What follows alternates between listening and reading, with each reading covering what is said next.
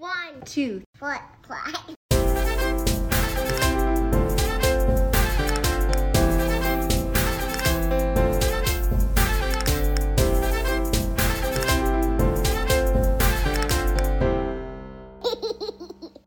Welcome to the Ditching Perfection podcast, a podcast that will help you pursue wholeness in Jesus rather than trying to have it all together. I'm your host, Carly Bartlett, and along the way, we're going to have some raw conversations and share some practical tips that will remind you to throw some confetti and celebrate yourself. Your inner critic does not have to be the dominant voice in your life anymore. Before we dive into this week's episode, I have to ask you, have you taken my perfectionist character quiz? It is a brief 3-minute personality assessment, which who doesn't love those? They're so fun. And at the end of the quiz, you will be matched up with a character from pop culture who has a lot of similarities to you. It could be Tiana from Princess and the Frog, or Mary Poppins, or Leslie Knope. I mean, so many fun options. But at the end of the quiz, when you're paired up with your character, you'll read about your perfectionist tendencies, some personality strengths, and I also include a few spiritual practices to help you as you pursue wholeness in Jesus rather than trying to have it all together. It is 1, super fun, and 2, practically helpful, which are 2 of my goals for any resource that I create. So if you haven't taken the quiz, hop over to carlycommunicates.com/resources now to take the quiz. Well, today we are going to have another fabulous conversation in our Enneagram series. And if you aren't familiar with the Enneagram, just go back a couple of episodes and listen to the one with my friend Carissa Harrison, who is an Enneagram coach, and she gives us a bird's eye view of the Enneagram as a whole. But today we are zooming in to learn about the Enneagram 8. Yes, you heard that right. We're talking today about the Enneagram 8, and some of you may be thinking, Carly, what? You've been going in chronological order up until now. What are you doing? Well, hey, why not, my friends? Why not? But truly, it's because we had some scheduling issues, and rather than stress about it, I just decided to ditch perfection. Hey!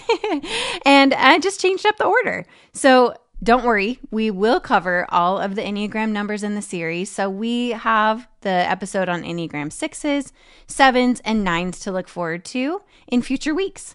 But today, my friend Hannah Helwege is here to chat with us all about the Enneagram 8, what life is like as an Enneagram 8. She'll share with us the difference between transparency and vulnerability.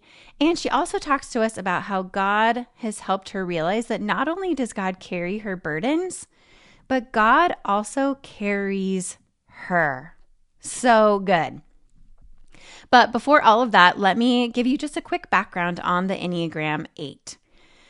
According to the Enneagram Institute, quote, 8s are self-confident, strong and assertive, protective, resourceful, straight-talking and decisive, but can also be egocentric and domineering.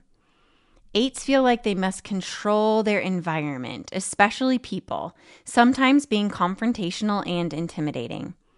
8s typically have problems with their tempers and with allowing themselves to be vulnerable. But at their best, they are self-mastering.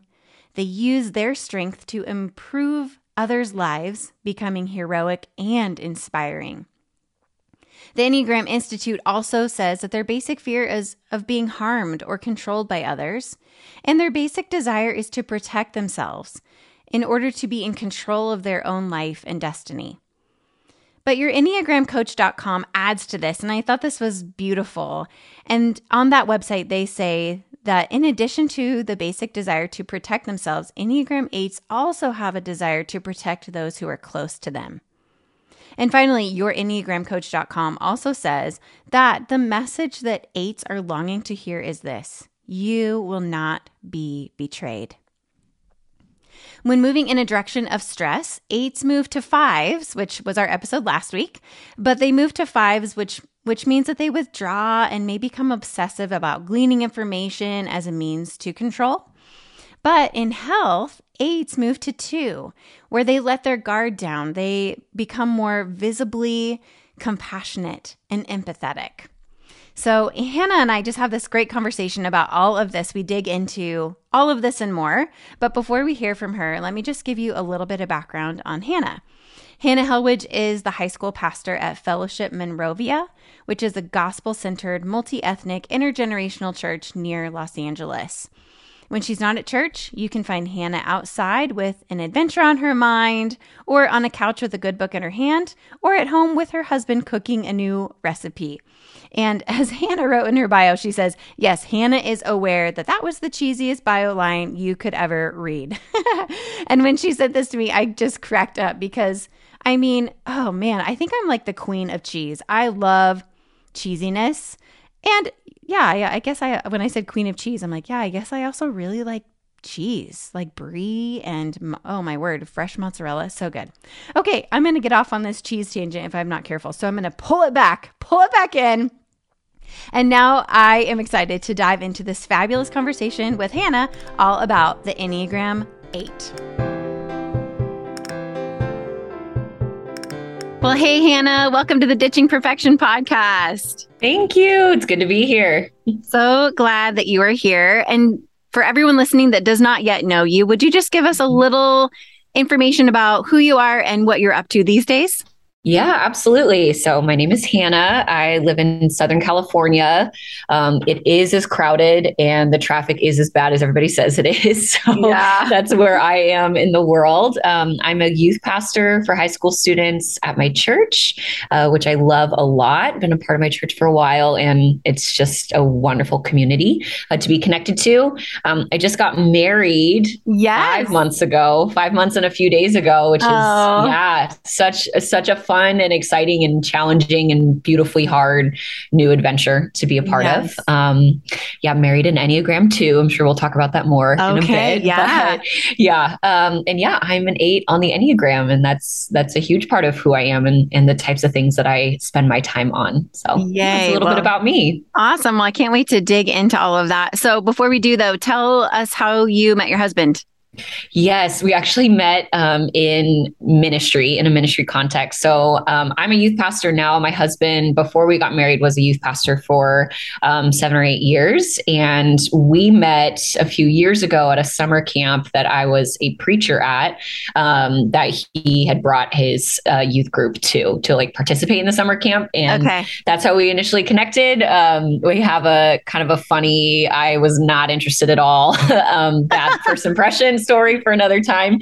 But yeah, we reconnected during the pandemic and started dating, and the second impression was significantly better. So now we're married. Go. Yeah.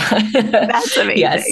That's awesome. So fun. And the way that you and I are connected is through the Women Speakers Collective in, was it 2018? Yeah. I always get mixed up on my years with that. But yeah, we were both in Long Beach for the Women Speakers Collective first ever boot camp. And I still remember, Hannah, when you did your 5-minute talk, just how incredible your talk was and your use of metaphors. And you talked about like pregnancy and birthing. And I still to this day remember that and just how beautifully you crafted that. So thank you for even just impacting me in that 5-minute sermon that you shared. That's so sweet. Thank you, Carly. Yeah, I've never been pregnant, so hopefully it was all accurate. But that is funny. And we realized too at that event that my pastor, Scott Daniels, was your professor in school. Yeah. Yes, I owe a lot of my preaching skills to Scott Daniels. So that's a fun connection to have for sure. Love that. He is so fun. So great. Okay, well, before we dive into Enneagram, a couple little things for us to get to know you a little bit more. So we'll do like a fast favorites real quick. So what's your favorite cereal? Ooh, Apple Jacks. Jacks. I was never allowed to have them growing up. They were like too sugary, and my family was very concerned with sugar intake, probably for good reason. Yeah. That was like the cereal that I envied when my friends had it at sleepovers. That is hilarious. What is that? So, Apple Jacks. That's funny. What's your favorite place you've ever visited? Ooh, it would either be Italy. I loved getting to visit Italy. maybe 7 years ago is when I went, or Yosemite National Park. Kind of do two different spaces, but both just so stunningly beautiful. Yes. Yes. And what do you like to do? What are your favorite things to do on a day off? Yes, sleep in whenever possible. Yes. Yeah. What do I do on my day off? I love being outside. So going on a hike with a friend or just going to a park to read, that kind of thing is really enjoyable. I love hosting. So does my husband. So we like to host like game nights or have people over and make dinner together, that kind of thing. I do love reading. So just any random book I feel like I can enjoy. So yeah, those are a few things. Okay. That sounds like a pretty wonderful day off. All of that. Yeah. Yes. What's your favorite song of the moment? Ooh, gosh, that's so hard. I always say of the moment. Yeah. Because you can't pick one of like ever. That's too hard. Oh yeah, certainly not. One that I've been listening to a lot is Gyra by Maverick City Music. Yes. It came out a few years ago. But their live version of that song is so phenomenal. And just a story about it. I'm a very nervous flyer. I hate flying. I love traveling, but I hate being on airplanes. Yeah. Really don't love heights. And it's the whole thing. And so I listen to that song like almost every single time I'm taking off in an airplane. And yeah, so it's been a very like grounding song for me. I love that one a lot. I do too. I feel like the last year and a half, that's been the song I've probably listened to the most. Yes. Not necessarily on airplanes, but but all the time. I just, in my car, I love it. Love it. Mm-hmm. Okay. Last fast favorite. What's your favorite cheesy movie? Ooh, I don't know if this counts as cheesy, but I really love Miss Congeniality. Like I'm obsessed with that movie. I feel like I could watch it over and over, end to end, all day and not get sick of it. So that is a good one. I am such a Sandra Bullock fan. My favorite cheesy movie is While You Were Sleeping, which is also with her. So he's just a classic. Yep. So fun. Well, let's dive into Enneagram. So you're an Enneagram 8. And will you just talk to us about what that process was like for you to discover that you were an Enneagram 8? Yeah, that's a great question. I first heard of the Enneagram when I was an undergrad. I went to Azusa Pacific University down here in Southern California. And one of the years, I think it was probably my junior or senior year, I had a friend who was really into it and was trying to get everybody else into it. We were like, like, well, look, the symbol looks a little bit spooky. So maybe, maybe not. And at the time, Myers-Briggs was a really big deal on my campus. And the Clifton Strengths Finder assessment was also a really big deal. And so we talked a lot about those two particular like assessment type tools.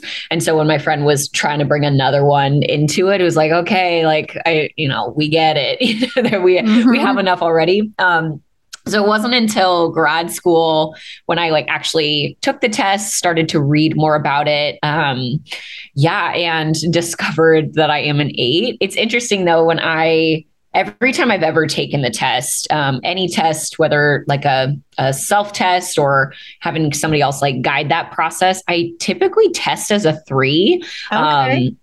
Which is just interesting. Obviously you're very familiar with the Enneagram, Carly, but I think part of it comes down to the test tends to rely more on behaviors than on what's behind those behaviors, what's motivating them or what the intentions are. And a lot of my behaviors can seem 3-like, but the wounds of a 3, the temptations of a 3, kind of the internal narrative of a 3 does not resonate at all. So I had been testing as a 3, but then as I started to read books about the Enneagram and listen to podcasts, especially when Sleeping at Last did their series on the Enneagram, I was like, I don't really feel much like a performer or an achiever in this sense of those words. And so, it was through really diving into the content that I discovered, the 8 really resonates. And in many ways I was like, I'm embarrassed about 8s.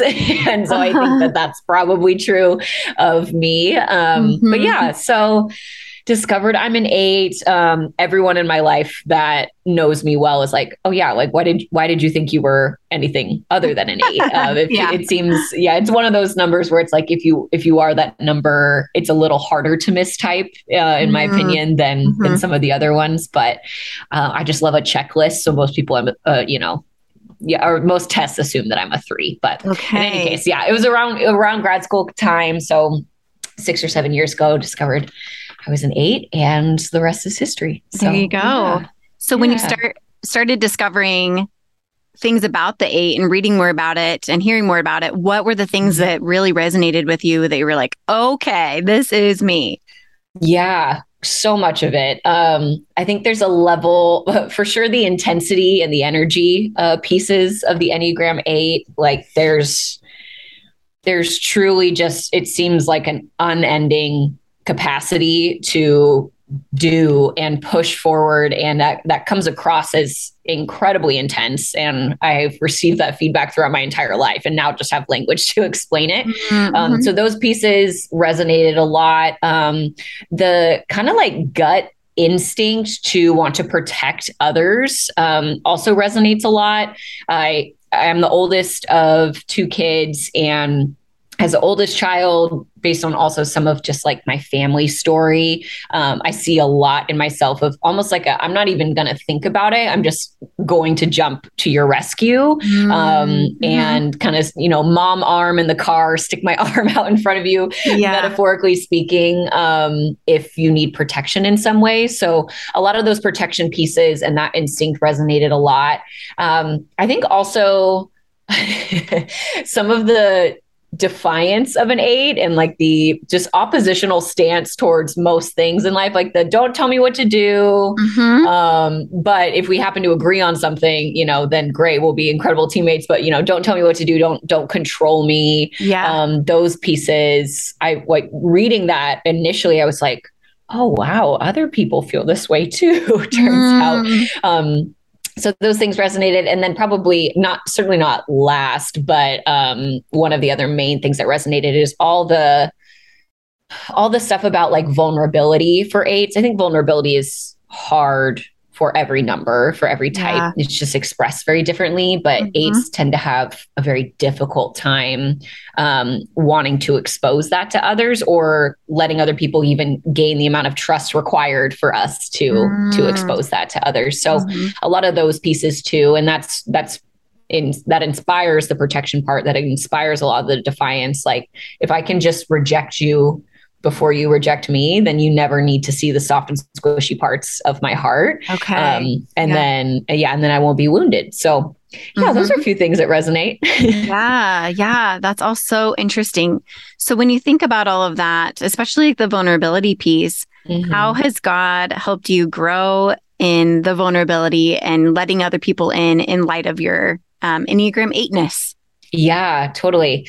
It's a great question. One that I don't have any kind of polished answer for. So if anybody's listening to this expecting, a roadmap, I'm not the one that has it, but it is very much an ongoing process. I think a big healing message for me and for the other 8s that I'm close with in my life, a big healing message from God is like, God will be the one to protect you. Like you don't have to protect you, Hannah. God will protect you. And there's a lot of freedom and relief in that, a lot of release as well. Like, okay, if God will protect me, if God is holding me, if God is the one who will provide for me and advocate for me, then like I'm safe. I'm actually safe. And so I can begin to then let other people really truly see me. With that baseline foundation of like God will source my safety. I don't have to source that for myself. I'm in practical terms, it's taken a lot of therapy to be able to let people in. Something that also might be helpful to distinguish here is like, it's really easy for me to be transparent, and I really value transparency, but there's a difference between transparency and vulnerability. Okay. Yeah. Talk to us about that. Yeah. So like, it's easy for me to say like, oh, well, this is just what I really think about something, like to share a transparent opinion or an experience or whatever. But just because something is transparent or clear doesn't necessarily mean that it's vulnerable. And so for myself and the eights that I know, it's pretty easy for us to speak vulnerably about things that are not currently vulnerable, like something that happened in the past, or something that's not immediately like pressing on any wounded part of our story. It's like, oh, I can speak very transparently about that. And people have told me, you're such a vulnerable person. You're a vulnerable preacher. You're a vulnerable pastor, et cetera. I'm like, well, those things actually just don't feel that vulnerable to me. I'm speaking transparently about something that maybe used to be, but isn't currently. And so I think I'm learning currently how to close that gap between transparency and vulnerability, because transparency is important, I think, especially for those of us in any form of ministry, inside or outside of the church. Transparency is very important. But yeah, so is vulnerability. And it's a matter for me now of learning to believe in my body and in my heart, and not just in my mind, that I am safe. And that even if someone rejects my vulnerability and says, that's weird, or I don't like that about you, or we can't be friends anymore since you said X, whatever it is, even if somebody rejects it, I am still loved and still worthy of love. But then also on the flip side of that, like learning healthy boundaries around the things that are vulnerable. Like not everybody needs to know something that's vulnerable. There are certain people that definitely do, my partner, my closest friends, etc.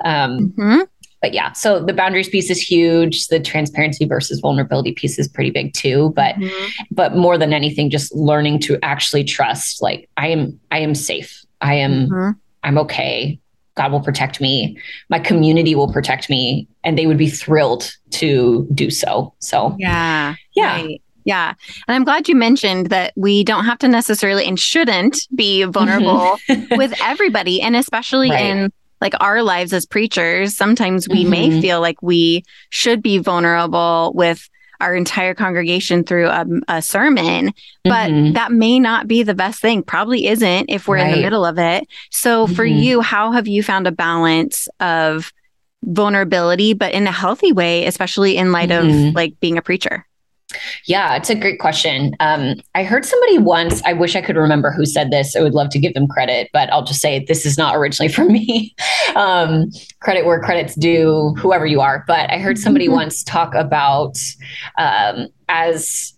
as preachers, but also just as leaders in general, a good distinction between should I share this or not is this wound still leaking? Like if it were a physical wound that had some kind of fluid, blood or pus or whatever, and I were to bring that on stage, would that be leaking onto the people that I am discipling, onto the people that are receiving the word of God through a sermon?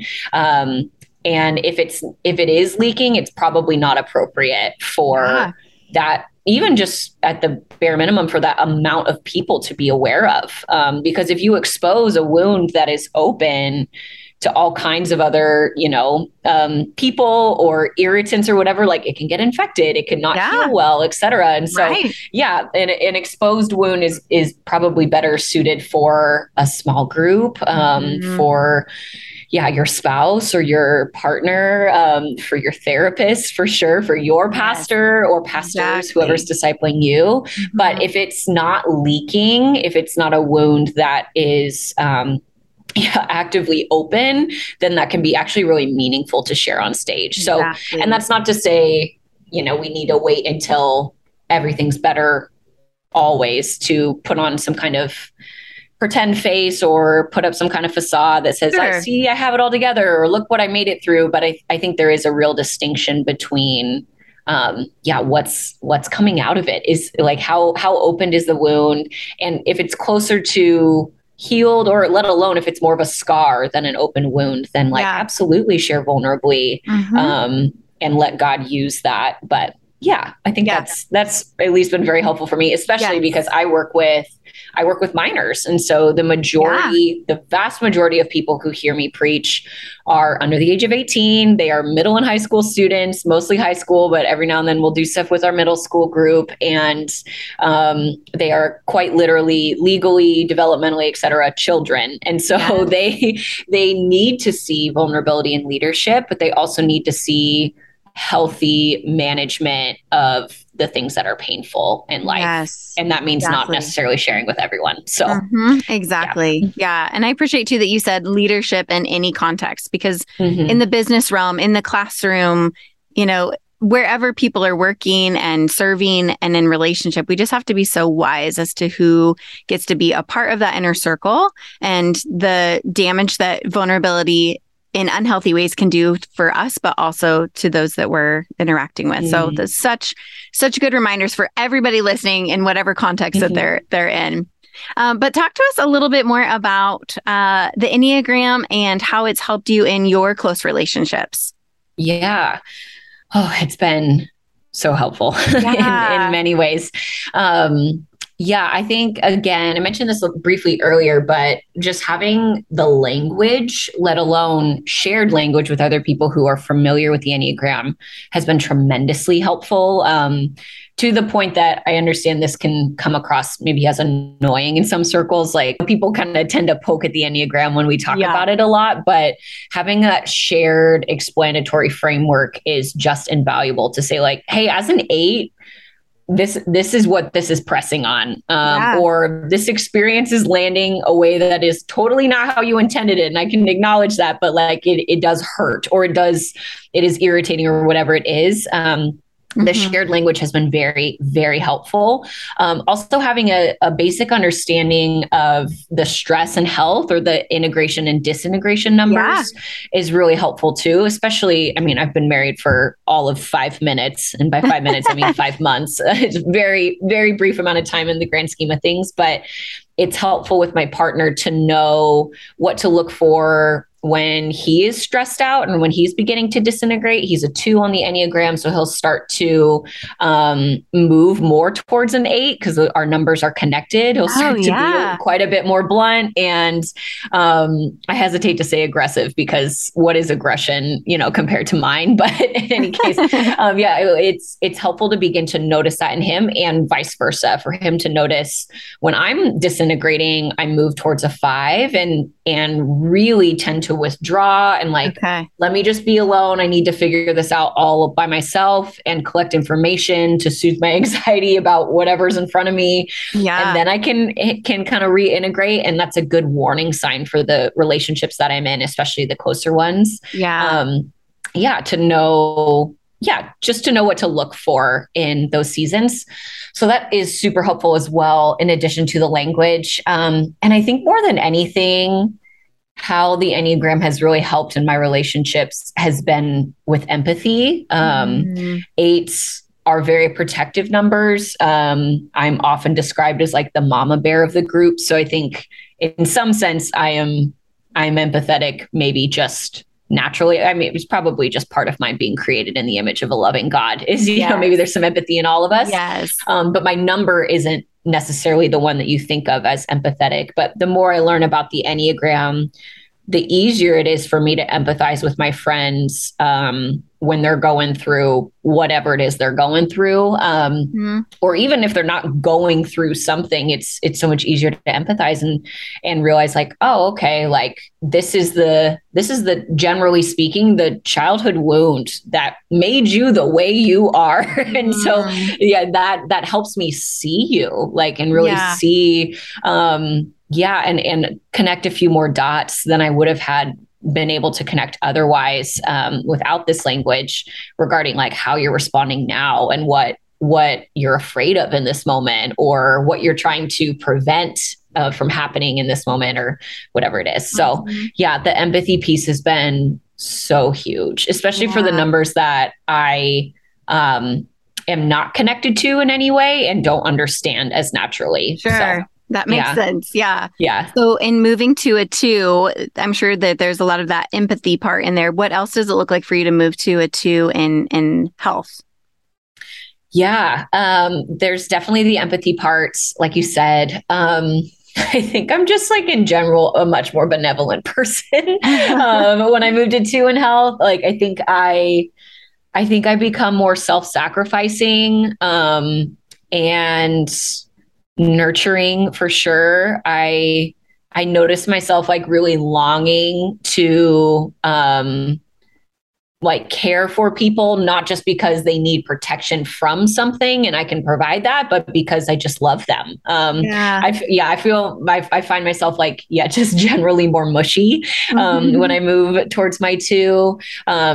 But I think there's elements also of the other side of a 2, the shadow side of a 2, that can show up, especially as a person in ministry, where sometimes the resentment can come in and it's like, I'm helping you and you didn't notice, or I'm helping you and you didn't say thank you, or you're taking advantage of that. And so I think there's both sides to it, but for the most part, I just become more of a pastor is a good way to summarize it, but just more of like a benevolent, empathetic, kind person. So I love 2s. I have a lot of 2s in my life. My mom's a 2, my husband's a 2, my best friend's a 2. Okay. All my respect to 2s. So, yes, absolutely. Yes. So earlier you mentioned that 8s oftentimes can be described as intense. Do you feel like when you say like I'm an Enneagram 8, or when someone finds out that you're an 8, that sometimes you can feel misunderstood? How do you handle that? Yeah, absolutely. I do. I heard the authors of The Road Back to You, which is such a classic, timeless book on the Enneagram, if anybody's looking for one. I heard Ian Morgan Crone, one of those 2 authors, say once that like 8s, and especially female 8s, are perhaps the most misunderstood type on the Enneagram. I think 4s want to be the most misunderstood in their pursuit of uniqueness and all of that beautiful stuff. But I often feel misunderstood to say that. I think there's an archetype and a stereotype of every Enneagram number, but especially the archetype of an Enneagram 8, and even beyond that, a female 8 is like, oh, well, you're just too bossy, and pardon my language, listeners, but and that's just it. And there's, I'm not going to sit around and listen to why you're intense or figure out what you're trying to protect or prevent. I'm just going to decide that you're a mean girl and you're always angry and I don't want anything to do with you. So that has been my experience. Ironically, mostly in Christian circles, I get that sense of being misunderstood. And I'm like, no, this is part of my image of God. Like this is, if there are 8s in the world, that means there's 8ness to who God is. And just as much as there's 7ness to who God is, and so on and so forth. But how do I deal with it? I often don't lead by telling people that I'm an 8, except for in an instance like this where we're having a conversation about it on a podcast. But I often wait to share that information almost in an effort to protect myself from being misunderstood by like proving someone wrong before they even have that information about me. Like, which is interesting then, because especially as a person in ministry, a lot of times when people interact with me in ministry or on a team with me, they hear me preach, come to my youth group, whatever. And then after having experienced me in a number of capacities, later find out I'm an 8. A lot of times people are surprised. And those are people who don't know me super well, but just experience me as a pastor or preacher or whatever. But a lot of times they're surprised and they're like, oh, well, you're too nice to be an 8. Or you prayed for me that one time, so how could you possibly be an 8? And I'm like, see, you have, so this is why I didn't lead with it, because you have a very clear idea in your head of what an 8 is, this just wicked witch of the West. And there's no redeeming that. And so I kind of try to redeem it first before they find out, which is a very pragmatic way to approach it. Not always possible in every relationship, but otherwise beyond that, I have to remind myself, like, even when I am like really misunderstood or misunderstood and then a judgment is made based on that misunderstanding or an assumption is made, I really have to remind myself what God says about me. Yeah. And that often requires asking people who know me really well, like, hey, what does God say about me? Because so-and-so thinks I am too bossy to be a pastor, or they think that I'm, my eightness is going to get in the way of X, Y, or Z. And so I have to, call a friend. I'll often call a two in those moments and be like, can you tell me, exactly. can you tell me what God says, please? So Yeah. So if there are eights listening that do feel misunderstood, that are wondering like, how do I live into the positives of this? What kind of advice would you have for someone that maybe even feeling discouraged about being an eight? First of all, like, be encouraged. The world does not turn without eights. I believe there's an Enneagram 8 at the center of like every good thing happening, maybe not the center, but deeply involved in every good thing that we've seen in human history. A lot of people say Dr. Martin Luther King Jr. was an 8. I've heard the argument that Mother Teresa was probably an 8, that like, yes, she was so kind and nurturing and helpful. Obviously, I mean, she's a saint for a reason, and people often assume that she would be a 2, and maybe she is. We'll find out, in eternity someday. But I've heard the argument that like, you don't have someone be that much of an advocate, that self-sacrificing, unless they have the drive and the protective instinct of an 8. So all that to say, I would say to 8s listening, like, be encouraged. Your 8ness is needed for the world to experience shalom and for the world to flourish. There are people that need to be protected. There are captives that need to be set free. And so as an extension of that, for those listening who are 8s and who are also followers of Jesus, I would say like, this is like a very large part of who God is. Our protector, shadow of his wings, there's just verse after verse after verse of, God's heart for the poor, the widow, and the orphan. God's heart, like he says in Luke 4, quoting Isaiah something, I can never remember where in Isaiah it is, but when Jesus opens the scroll and he says, this is what I came to do. It's set the captives free and proclaim good news for the poor. Like you don't get that without the energy and the, just like the natural motivation towards those who need protection of an Enneagram 8. So I would say I see so much of the goodness of 8s in human history, in the Bible, and who I know God to be, etc. But also for the 8s listening who feel misunderstood, I would just encourage them to find the people, and they're probably already in their life, but to find the people who can remind them of who they are and who can kind of peel back some of the layers of the hard outer shell wrapped in barbed wire, with laser beams aimed at anybody trying to get in. Like, who are the people who have access to what's inside, to like the mushy places in your heart, who get to see you undone and, armor taken off. And then find a way to invite those people in when you feel misunderstood, to say like, hey, so-and-so at work said that like my comment was really harsh and abrasive. Like, first of all, do you see that in me? Was that actually true? Feedback is necessary, especially for those of us who have a tendency to come off a way that we don't intend. Feedback is necessary, but also like, help me see this clearly through someone else's lens. I think those of us who are 8s have a very difficult time taking our 8 goggles off and seeing the world through any other lens. And so having people who know us well and who know our hearts, who can help us do that and who can do that for us when we are just not able to, is critical. So I would share that with the 8s listening as well. Yeah, that's all so good. So important. I love that. Yeah. I hope people are feeling encouraged that are 8s that are listening. So how have you felt like the Lord has ministered to you really specifically, knowing how you are wired as an 8?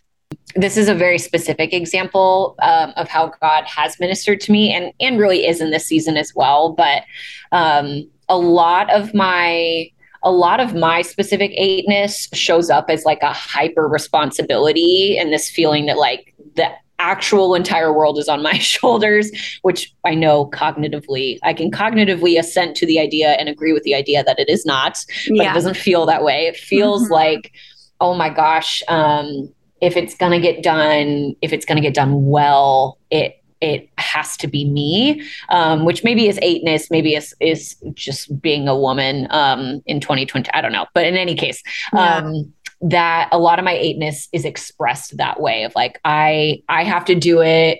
I'll go first, a lot of pioneering pressure that I put on myself, et cetera. Right. And so one of the ways that God has specifically ministered to that, this happened a few years ago before the pandemic, but I was just journaling, and I don't normally just like kind of cherry pick verses in the Bible for my quiet time. I'm like usually reading through a book and like really digesting an entire chunk of the Bible at a time or in a specific season, instead of just being like, I feel like looking in the Psalms today or whatever. Some people can do that. It's not helpful for me. But in any case, this particular day I did, and I found myself on that verse that said, cast all your cares on the Lord because he cares for you, something like that. I think First Peter, I'm a bad pastor. I don't know where it is, but somewhere in there.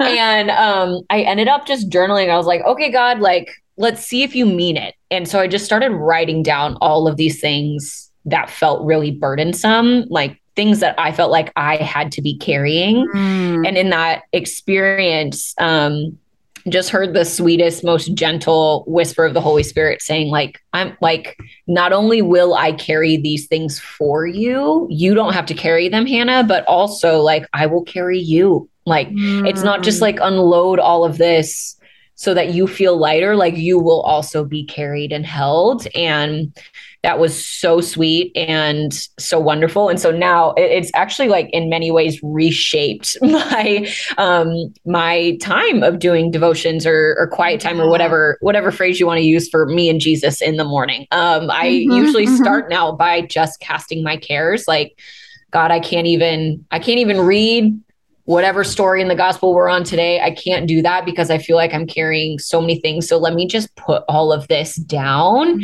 and then also put myself down to be held. And then I can like keep moving. So yeah, that's one thing that's been so helpful for me is really seeing God as my protector and my carrier. I guess that would be the noun version of that, but yeah.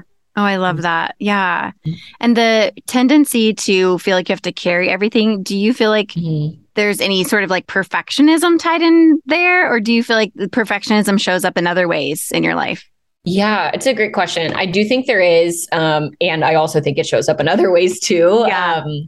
Perfectionism for me, and hopefully I speak for at least a few other eights when I say this, but perfectionism for me is not so much about, whether or not I do something the right way and there's only one right way to do it, but like whether or not I do something as best as it can be done in the moment. So maybe that distinction doesn't seem super major, but perfectionism almost feels more like competition to me as an eight. Like it shows up more as like, all right, I understand the rules and what you told me to do, but look at how much better this is. Like I win kind of vibe. Yeah. So I think when it comes to feeling like the weight of the world is on my shoulders, the perfectionism in that is like the weight of the world is on my shoulders, and I will show you I actually can carry it, because setting it down is not an option, or being vulnerable is not an option, or letting you see me weak is not an option. And so I just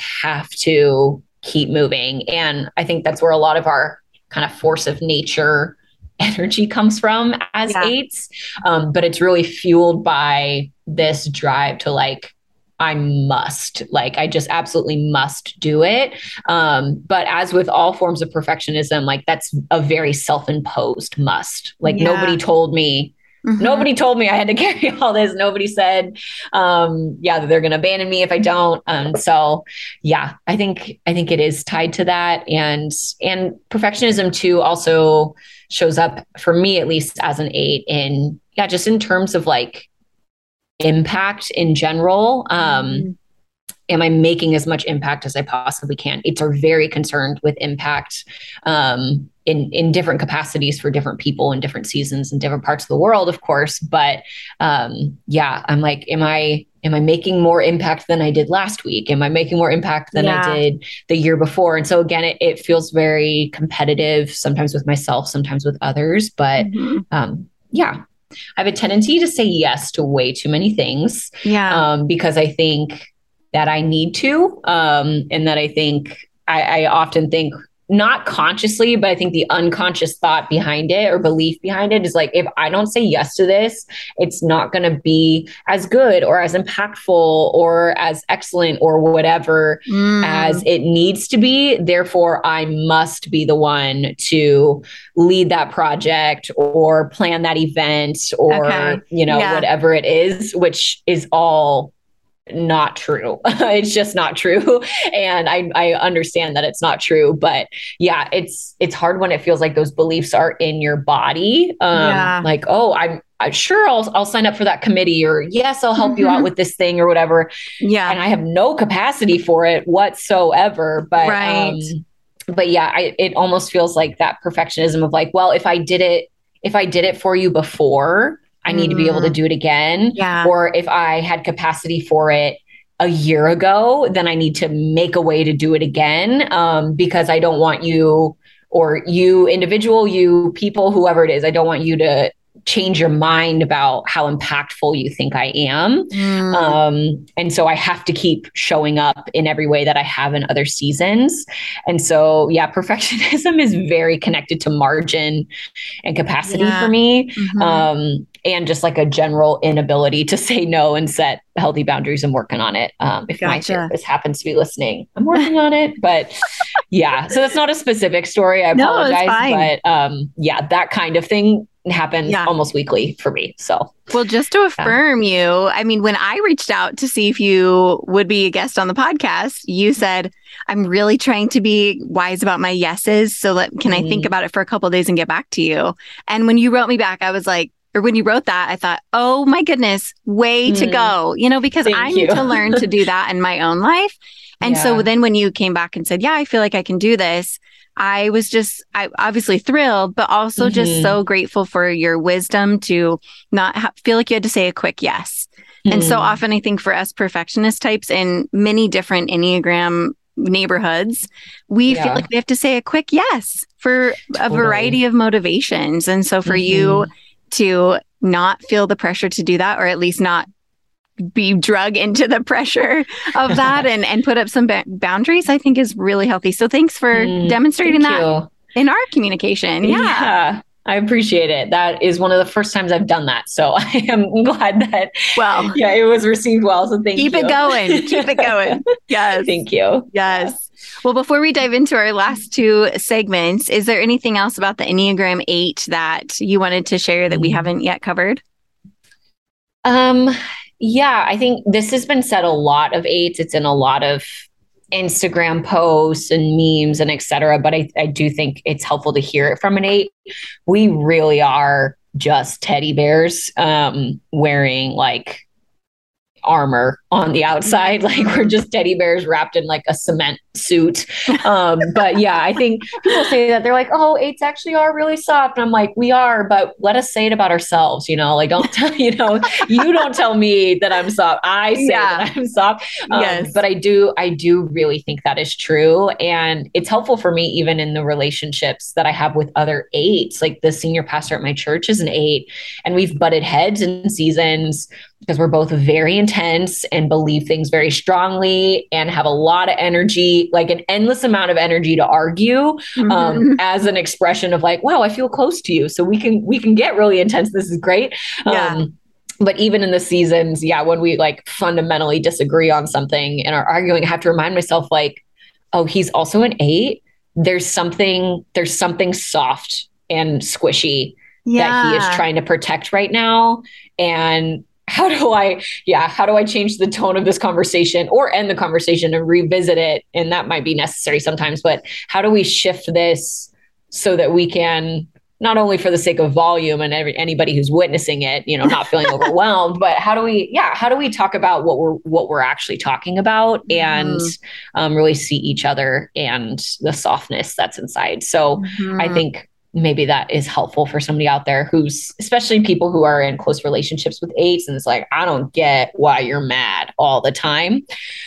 It's usually, it is for good reason. We're not great at articulating it, but there's something in there that we're trying to guard. And yeah, the more trusted you are by an eight, the more likely you are to be able to access that. And it's usually really beautiful and like innocent and pure and good. So yeah.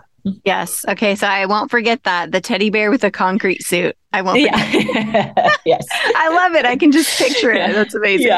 Yes. Well, Hannah, we always on the podcast like to have a celebration moment because so often we can be really hard on ourselves and critical. And so just to like stop the train and give thanks and celebrate, I think is really important. So how can you celebrate you in this season?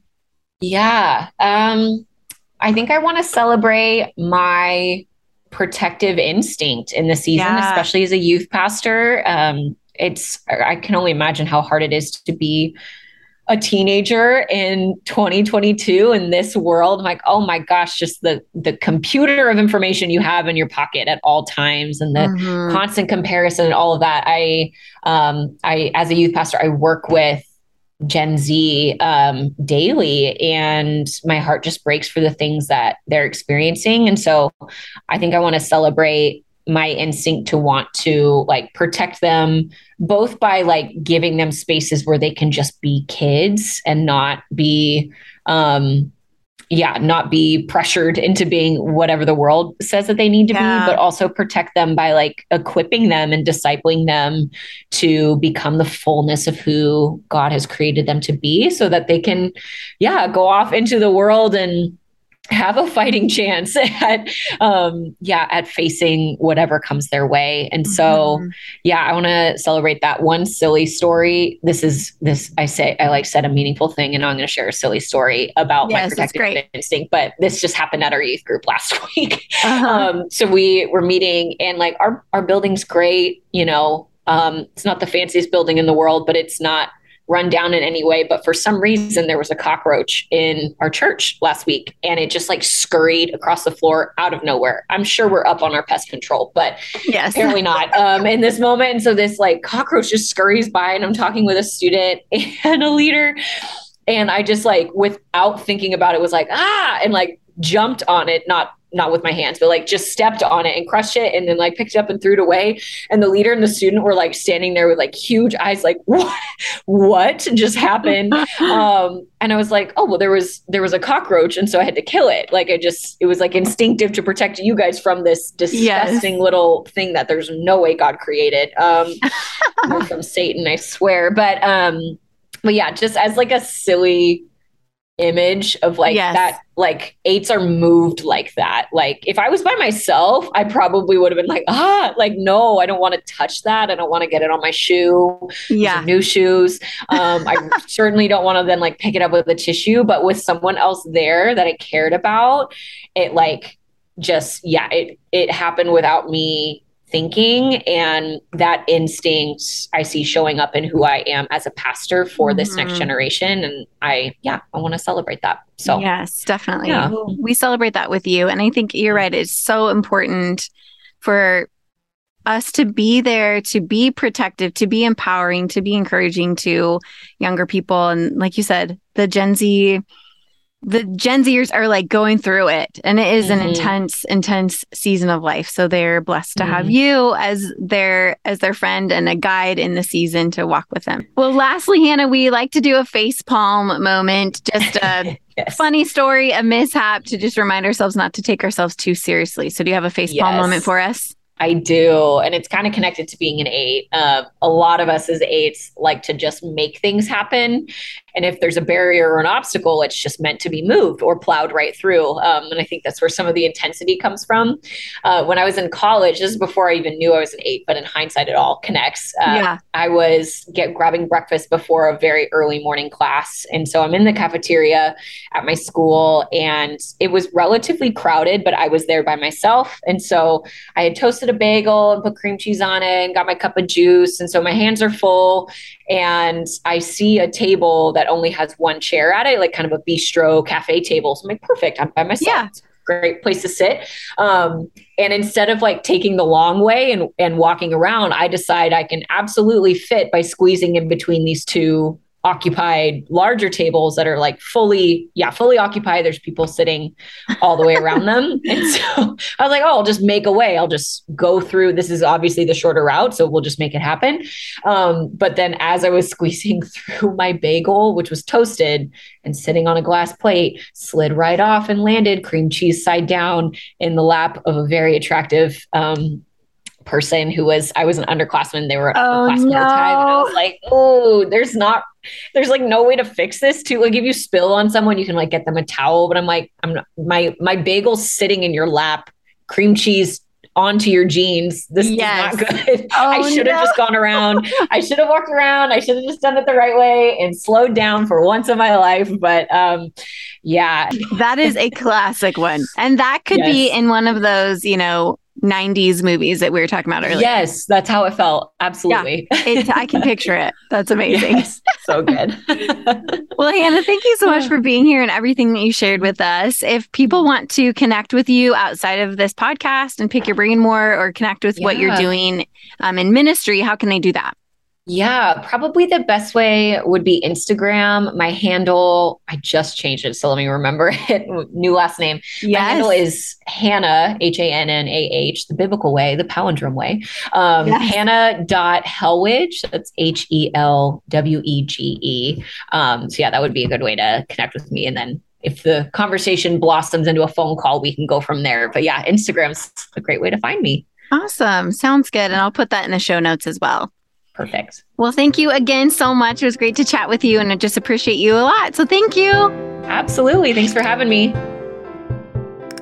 Well, thanks so much to Hannah for sharing so many wonderful, meaningful insights with us today. This conversation was impactful to me, and I'm sure that it was probably impactful for you. And if that was the case, then I would encourage you to reach out to Hannah and let her know. You can find her, like she said, on Instagram. Well, here are our 10 key takeaways for today's episode.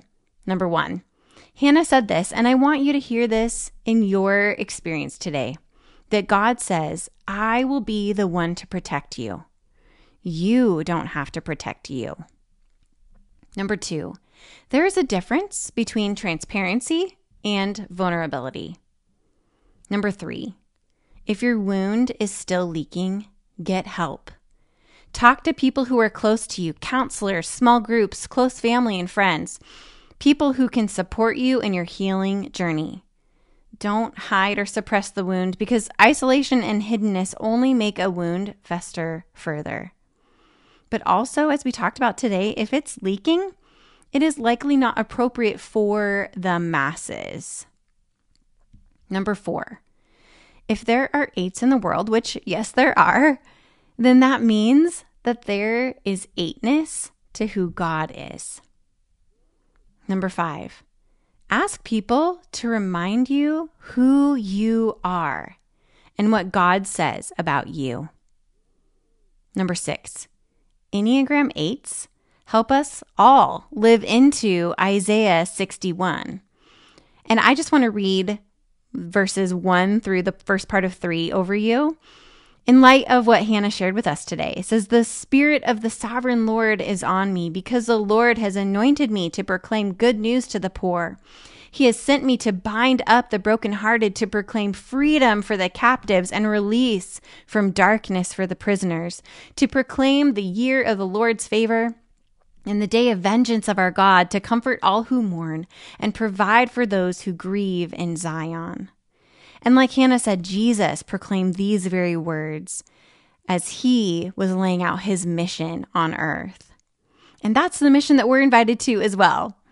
And so I love that reminder that 8s really inspire us and help us live into that Isaiah 61 life and calling. Number 7, invite people in when you feel misunderstood. Ask them to help you with feedback, but also with seeing things more clearly. Have people who help you take off your 8 goggles, but truly for all of us listening with all sorts of numbers and all the Enneagram neighborhoods, we need people in our lives to help us take off our particular numbered goggles as well. Number 8, perfectionism shows up as competition for 8s and also in wanting to make a significant impact. Number 9, you don't have to say a quick yes. And number 10, 8s are very soft and tender, and sometimes what you see on the exterior is often guarding something meaningful on the inside. Well, for today's prayer prompt, I want to revisit 1 Peter 5:7 and what Hannah shared with us. And 1 Peter 5:7 says, "Cast all of your anxiety on the Lord because he cares for you." And so I invite you this week to write down all of your anxiety, all of the things that you feel like you're carrying, those burdens. Write them down. Take the time to bring them before the Lord and realize that he will carry those things. But as Hannah reminded us, not only will God carry these things, but God will also carry us. God will carry you. And so remind yourself of that this week and hear God saying to you, I will carry you. Well, thank you so much for tuning in today. I just love being on this Ditching Perfection journey with you. And if this podcast has been encouraging to you, first of all, share it with family or friends that you feel like would benefit from hearing this episode. But also, I would appreciate your support in a new way. You can now link arms with me by supporting the podcast monthly through a small donation. Even $4.99 a month would be just super helpful as we work to create new episodes. So thank you for linking arms with me. And if you would like to be a monthly supporter, you can do that by clicking the link in the show notes.